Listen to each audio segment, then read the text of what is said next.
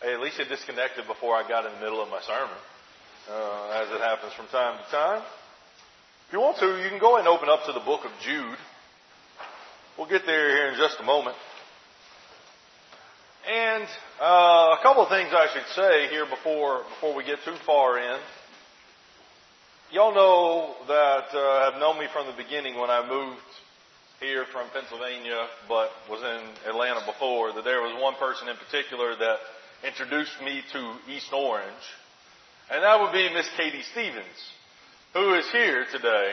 All right, and every time I see her, I always think about what she said over and over, and all the terrible things that happened in her life. I'm not going to let the devil steal my joy. She looks as good now as I have ever seen her in all the years. And the devil has not stolen her joy. And I'm really glad to see her this morning. It's almost as if family has walked in the door unexpectedly. So really grateful that Miss Katie is able to be up here for a little while. You know, this year, if you're new or it's your first time in here, we've been having a theme this year being holy as God is holy. As it's written, be holy for I am holy. And in this quarter, these 3 months, we've been talking about being holy in our strengths. When we are strong, when we have things rolling and we're doing really well. And this morning, I want to talk about some temptations that come when you're doing really well. When you are thinking you're good. When you're thinking everything is golden. And I'm going to tell you one that I'm not going to talk about. The obvious one is pride. And I'm not talking about pride today because if you've been coming on Wednesday night, you know that Isaiah, we have seen pride virtually every single week. So I'm not going to beat that dead horse again until we get back to Isaiah on Wednesday night. And then we'll beat it again. But if you're open to Jude, and it's one chapter, it's a short book right there at the end of your Bible. Some people, you know how you see things and it makes your eyes light up? You get all excited. It's like, yeah! There's one of these verses in Jude. In Jude chapter 1 and verse 3. And Michael actually read it last week. And some people, their eyes light up when they read in verse 3, Beloved, although I was eager to write you about our common salvation, I found it necessary to write, appealing you to contend for the faith that was once delivered. People get all excited, man. They're like, yeah, we get to fight for the truth. Man, I love getting in debates and talking with folks and standing up for right and standing up for truth. A lot of weak people doing that. Weak people love to get up and fight, don't they? No, they don't, right? They know they get pulverized. They know they're going to get squashed. They got no choice. They got no chance in a fight. And so they don't pick a fight. But guess who wants to pick the fight?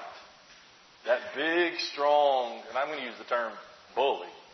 Now, when Jude is writing here in verse 3, he's not talking about bullying. He's talking about, man, you are going to need to stand up for the truth. You're going to need to fight for the truth because, as the rest of the book would go on to point out, there are going to be people who will be false teachers. And they will be among you. And that's what we forget sometimes about false teachers, is that they are among us. They're not out there. They are. But therein is what the New Testament teaches. And I just want to point out one verse that would point that out in verse 12 here of Jude. They are hidden reefs at your love feasts. And they feast with you without fear, shepherding themselves, waterless springs swept about, and so on and so forth. Now there's a lot of debate about what these love feasts are. I believe it's the Lord's Supper. It's that feast of love that we just talked about. What did Eddie read from Ephesians 5? As Christ loved the church and gave up himself for. We just had a feast remembering that love. And what he's saying is that there will be people who will be participating in that feast with you, and they're hidden.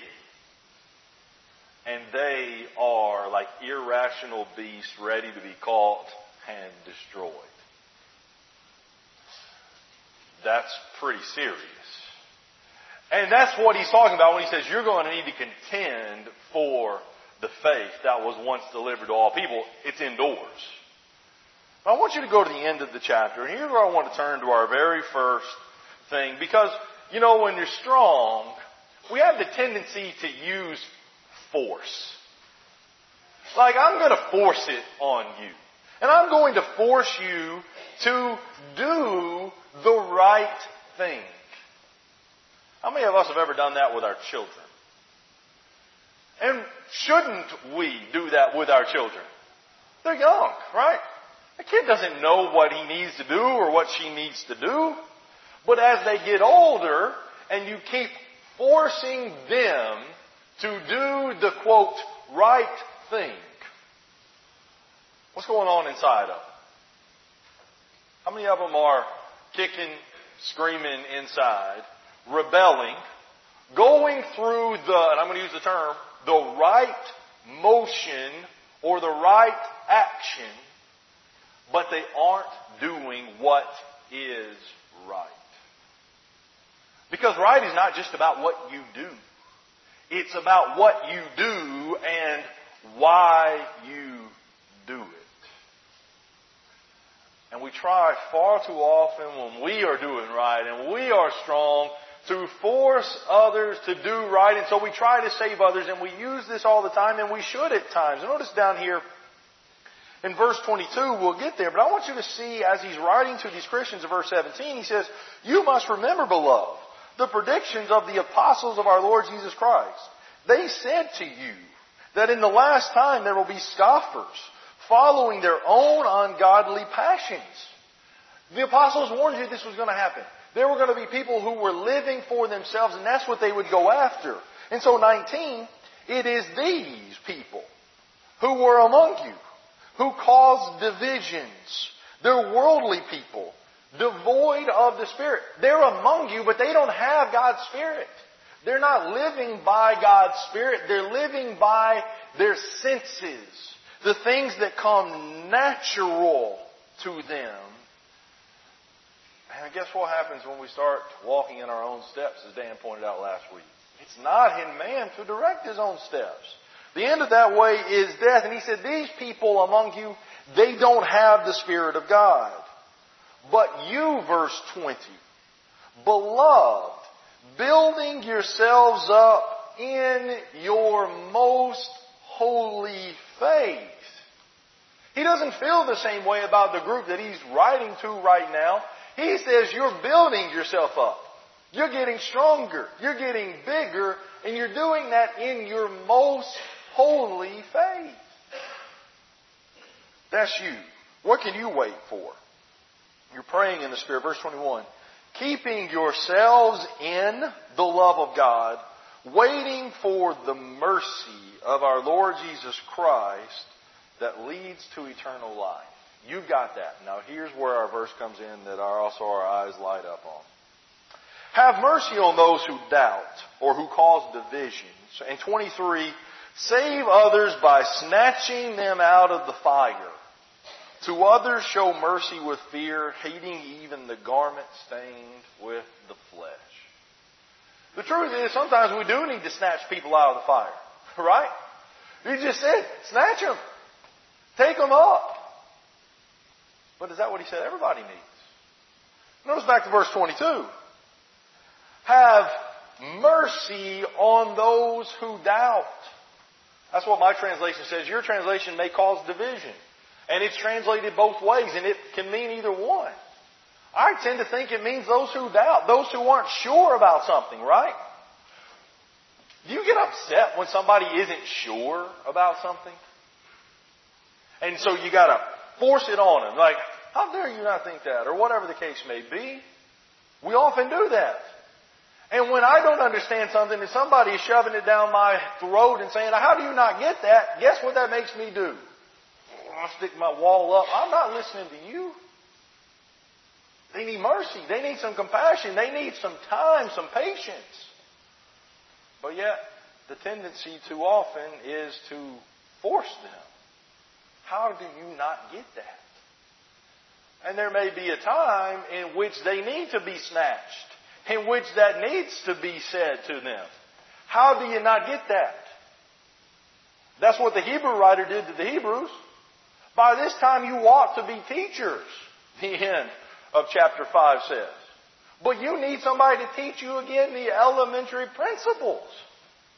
Like you should be way past this. But you're not. Or the Corinthians.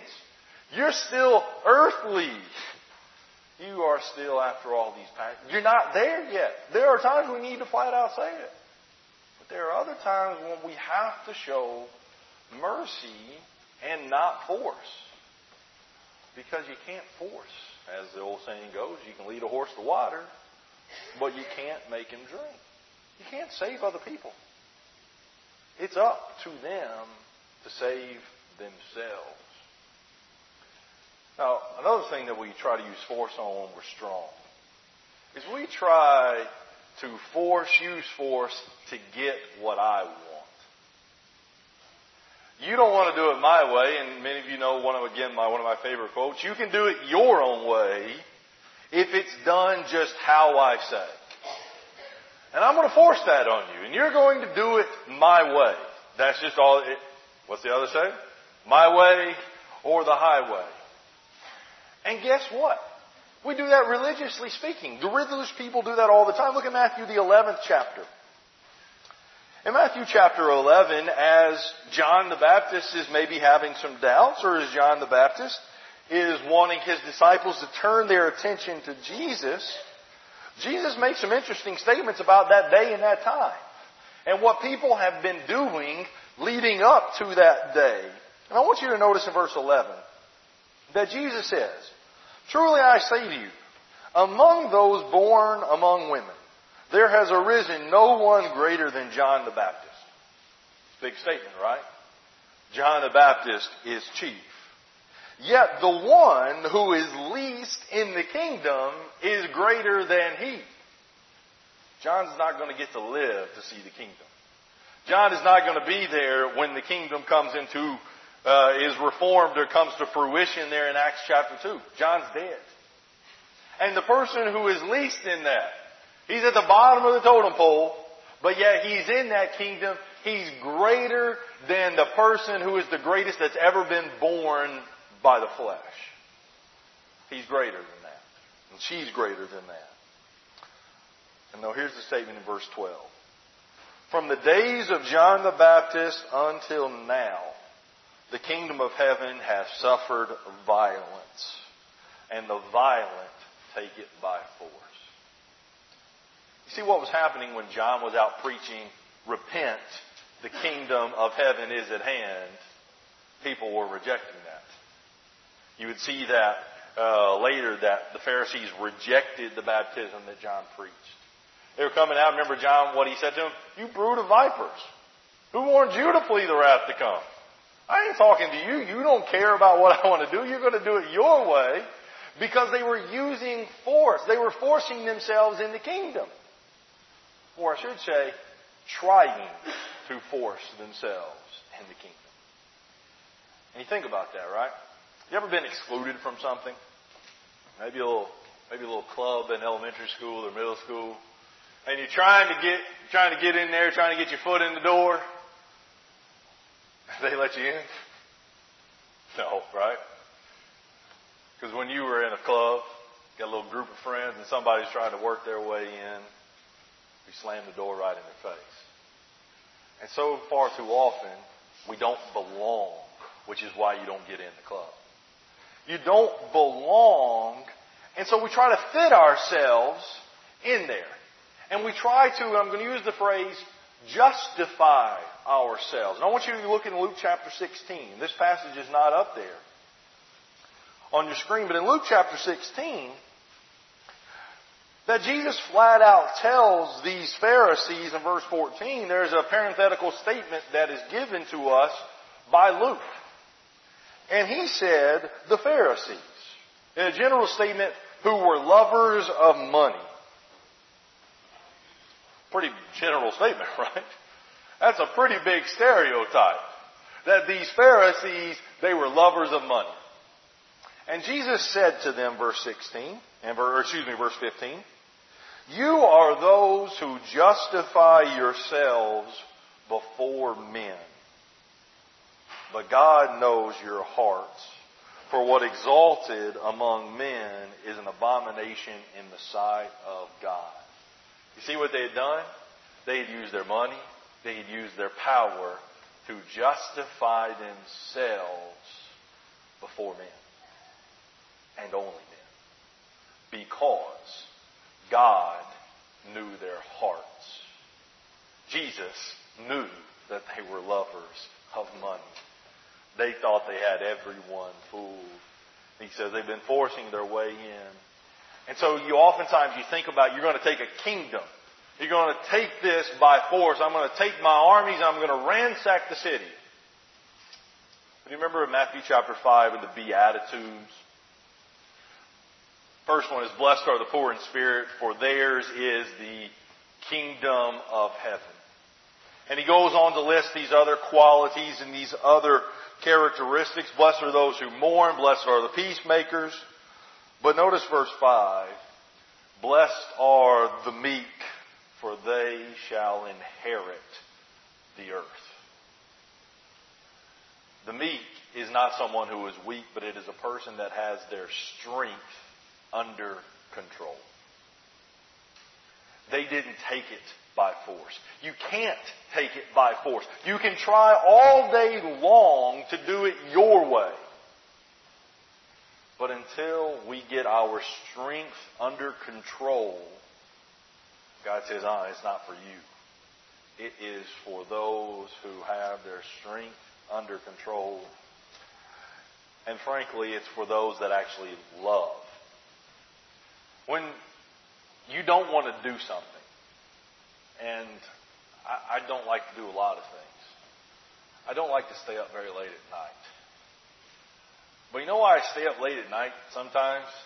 Mary's nodding her head over there. Because I love the people that want me to stay up late at night. Maybe they've invited me over to their house for games, for food. And I do it because I love them. In one sense, you feel a little bit forced to do it. You feel obligated. That's a terrible way to say it. Right? But do you know why you go through an obligation to someone? You love them. And you're willing to do things you don't like to do. My own way. If I had it my own way, we'd have a family night at 5 p.m. We'd be done by 9. I'd be out of sleep by 9:30. That's not the way it works. Everybody else has got jobs all day. So you acquiesce. You do it. You love. But when you have real control, say it was going to be a party at my house. We're starting at 5 p.m. I don't care if you get off work at 6:30, 9 o'clock. It's going from 5 to 9 p.m. And I could do that. But as Paul says there in Philemon, when he wants Philemon to take Onesimus back, he said, I could command you in Christ Jesus that you take him back. In verse 8.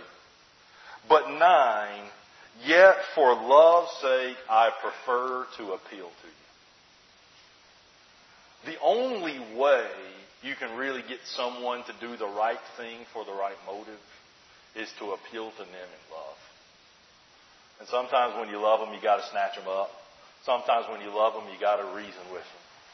And sometimes, as 1 Thessalonians chapter 5, verse 23 says, encourage the faint-hearted, so on and so forth. But he says, be patient with them all. Don't use your force. Get that under control. Here's the second thing. When everything is going really well in my life and in your life, and we're doing what we're supposed to do, we tend to not understand other people. Somebody commits a sin, they do something, and we say this, how could anyone do that? And we hold these sins up as these huge, I do this one. How could anyone do that? Or how could anyone believe that? And that's because we ain't thinking. I want you to go to Luke chapter 7. I believe Michael has said over and over, this may be his favorite passage in Scripture. In Luke chapter 7, you got someone who has power, apparently. He is a Pharisee. And we just learned that Pharisees, they love money. And he's got enough money to have Jesus over for dinner at his house. And it appears as though Jesus isn't the only one that is there. And so we begin in verse 36. That one of these Pharisees, Simon, he had Jesus there for dinner. I want you to notice what happens here while he's at the house. And probably this dinner took place up on the roof. And so it would have been accessible to virtually anybody walking by. And so verse 37. Behold, a woman of the city who was a sinner, when she learned that he was reclining at table at the Pharisee's house, brought an alabaster flask of ointment. And standing behind him at his feet, weeping, she began to wet his feet with her tears and wiped them with the hair of her head and kissed his feet and anointed them with the ointment. Now when the Pharisee who had invited him saw this, he said, if this man were a prophet, he would have known who and what sort of woman this is who is touching him, for she is a sinner. What condescension that is. Everybody knows how bad she is. And this guy is letting her be all up on his feet and crying and all over him. And I tell you what, man, how many times has that been me? That person, bad. But I'm not that bad. But I want you to notice what he did. He didn't even try to understand either her or Jesus. He didn't think that there was a possibility or a reason for why Jesus would let this woman be all sorrowful for her sins. Why would you allow someone to do this? Why would you allow someone that bad to get that close to you? And so he wrote both of them off. And don't we do that sometimes? Somebody walks in the door and they've got a checkered past. And we write them off. We don't care about where they've come from or why they made some of the choices and decisions that they made. We just know what they have done and we say, off my list, name checked out. That's why we don't understand them. We don't want to understand them. The other side of this, as it goes down, is Jesus says, Simon, I got something to say to you. The truth is, oftentimes we don't see ourselves accurately. We see ourselves through our I'm strong mirror. And I'm good mirror. And I don't see myself as being the same as that woman. And maybe the truth is I haven't done as, quote, bad a things. But Jesus said in verse 41, a certain moneylender had two debtors. One owed 500 denarii and the other 50. We'll make it easy. You owe $500. I owe $500 and you owe $50. And when they could not pay, he canceled the debt of both. Both of us, all of us are off the hook. Oh, which one of them will love him more? And his response, I think, is so arrogant as well. The one, I supposed, who had canceled the larger debt. He knows what Jesus is saying to him. And you know how you do that sometimes? You make the point and you're right. And the person that is on the receiving end of the point, they don't want to admit that you're right. Say, well, I guess it's this. I think that's what he's saying right here. I suppose the one who had it larger. And he said, you judge rightly. And he said, Simon, look at this woman. And I find it interesting. He turned to the woman who Simon maybe wouldn't even look at. She's so disgusting as a sinner, I won't even look at her. Because if I look at her, then man, I'm a sinner. And he said, do you see this woman? I entered your house, and you gave me no water for my feet. But she has wet my feet with her tears and wiped them with her hair. When's the last time you did that? You were so upset and so sorry for what you had done to someone that you were willing to wash their feet with your hair. But we have that picture, don't we?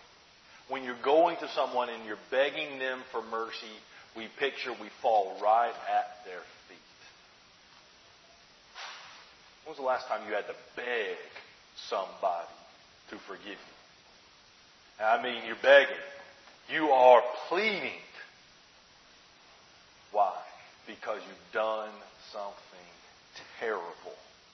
And we know it. And so I don't like feet. And many of you know I don't like feet. But you get close to them because you realize how bad it is. And he says, you gave me no kiss.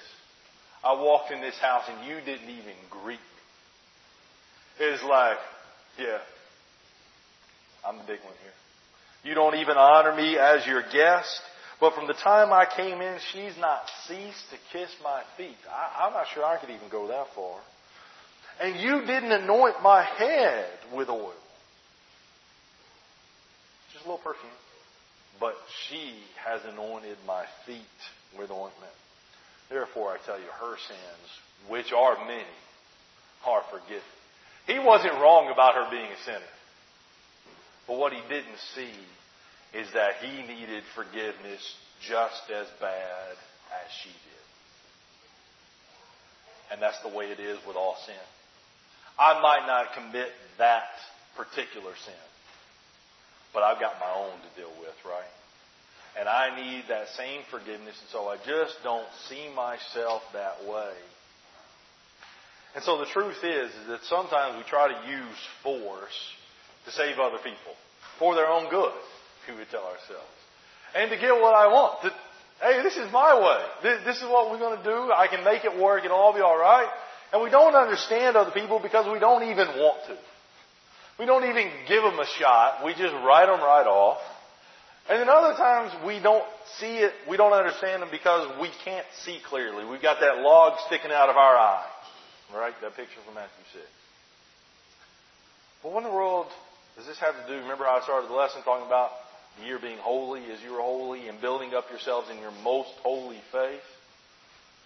The truth is that if we're going to be holy as He is holy, we have to understand that Jesus did not use force. He didn't use force to save other people. You remember, you can turn to John chapter 6 if you so desire. I'll probably just reference these very quickly. But in John chapter 6, when He is teaching about, you've got to eat my flesh, you've got to drink my blood, and many of His disciples walked away that day. He's got the 12 standing right around them, and He doesn't say, you stay here. He says, do you want to go away too? And you know what I would have been saying? I would have been saying, you guys better not go anywhere. Peter, if you walk away from me, I'm here, I'm done with you. Jesus said, do you want to go away? Peter said, where in the world are we going to go? You have the words of eternal life. Jesus could have forced them. You're my 12. I picked you. You're staying with me. And that's what we would tell our kids. You're going with me. And the kids say, fine, I'll go with you, but I'm going to do whatever I want to do tomorrow night. Or later when I leave here. Or I'll do whatever I want to do when I'm in here. All right? Have it your way. Force it. Or, man, I got to get what I want. I think about the end of Jesus' life that He wanted something pretty bad, didn't He? Father, if there is any other way, let this cup pass from me. But nevertheless, not my will, but your will be done.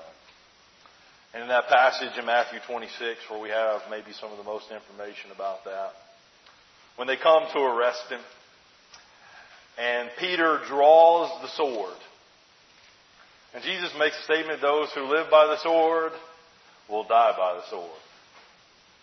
The truth is that Peter would have been squashed if they had got into an actual battle with the army. with that. You live by the sword, you'll die by the sword. But Jesus says in Matthew 26, and we sing the song all the time. Look at verse 51 here. If I get on the right page.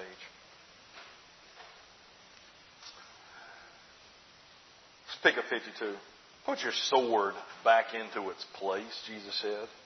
For all who take the sword will perish by the sword. Do you think that I cannot appeal to my Father, and He will once send me more than 12 legions of angels? Anybody got that kind of army right behind them? Wouldn't it be nice just to have one person you could call on that would come and bail you out? But a whole army of angels? He said, I'm not going to do it. I'm not going to do it. That, my friends, is meekness. That is strength under control. That's unbelievable. He didn't force it on other people. And man, thankfully, He understands us. He's there, and you read in Hebrews chapter 4. Thankfully, we do not have a high priest who cannot sympathize with our weaknesses. And in our language, we would probably use the word actually empathize a little more than sympathize, where you can understand the feeling that someone else is going through. You grasp it. You have felt it. Jesus clearly felt it because He was tempted in all the ways such as you and me. And I don't know what that means. You want to know the truth about it. I tend to think Jesus wasn't tempted with doing drugs and alcohol. But maybe He was. Or maybe it's just the way the temptations work are the same. And Jesus understood that. But whatever the case, it says, Jesus was tempted in all areas just as you and me. Well, He was perfect. He didn't give in. And the reason He doesn't write us off is because He is there to give us help and grace and favor in a time of need. When we are begging Him at His throne of grace, He says, I'm here to help you. Because He understands what it's like to live on this earth. And that gets us to how Jesus saw Himself accurately. You go to Hebrews 2, and I want to point this one out.